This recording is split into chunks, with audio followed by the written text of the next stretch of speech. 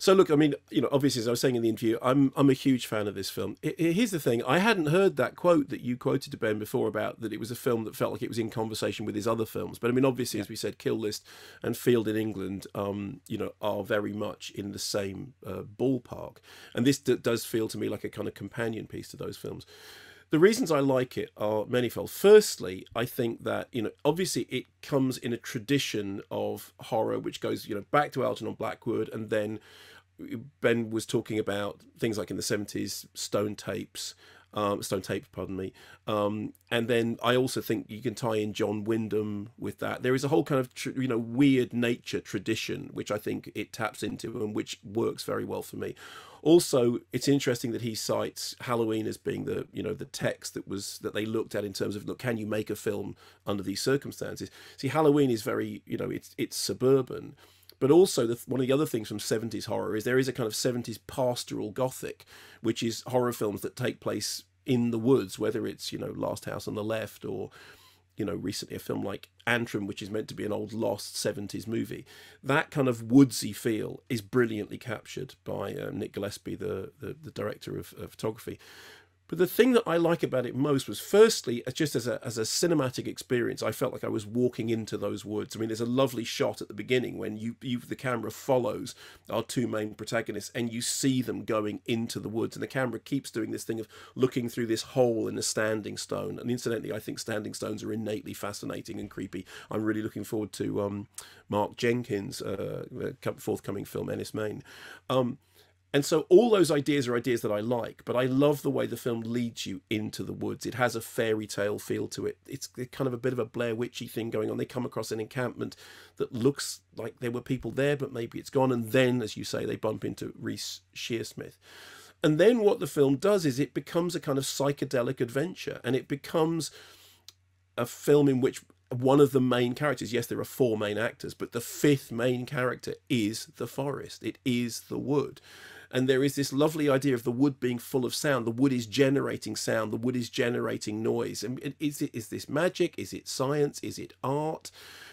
And the film is very cleverly unpicking all of those ideas, whilst at the same time being a very simple tale about two people who go into the woods and get lost, and bad stuff happens. And when it gets into its kind of psychedelic freak out moments, I thought it was fabulous. I loved Clint Mansell's kind of giallo inflected score. I loved the fact that there were moments in it that are proper horror moments, that are kind of the gruey and gruely, and the kind of the dirt under your fingernails. But the main thing I thought all the way through was it was just a joyous experience. It felt so cinematic, and you think about the circumstances under which the film was made, and then you watch the film. Yes, the film is a film about a pandemic, and a contagious, deadly pandemic, but it's an outdoor film, and it embraces that kind of great tradition of horror. And as I said, I think that Ben Wheatley's work comes from this kind of combined tradition of, on the one hand, your Alan Clarks, and on the other hand, your Ken Russells and your Nick Rogues. And there are certainly moments in the visual freakout stuff that's absolutely Altered States, which I still think is one of Ken's best films.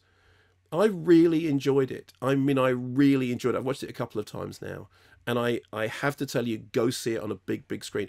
I also know that you feel differently than I really do. didn't enjoy it. Well, here's the thing. I really admired it because I'm an admirer of Ben Wheatley, but trippy horror is really not my thing. And I enjoyed the first half more than I enjoyed the second half. I particularly, once I had Reece Shearsmith as Robert Plant, that sort of helped me a little bit. I was expecting it was full on Robert Plant. He keeps doing the thing with his hair, doesn't he? He keeps doing the thing with parting his hair, which is very Robert Plant. Yeah. And and when he says there's a lady who's sure all that glitters is gold, and I thought, okay, this is no, but it just got too weird and trippy. Okay, so I just think you see, my worry usually is that things don't get weird and trippy enough, and I think that is not an accusation that could be thrown in the earth. I love the fact that it takes its time and it sets it up, and then it goes, okay, and now we're going full on. And I wanted full on. I mean, I sat there smiling and, you know, and wincing and cringing and laughing and enjoying it as it swept over me. And, you know, and I do understand, incidentally, that having not been to the cinema for a long time also contributed to this. But then it just means it's the right film for the right time. I thought it was great.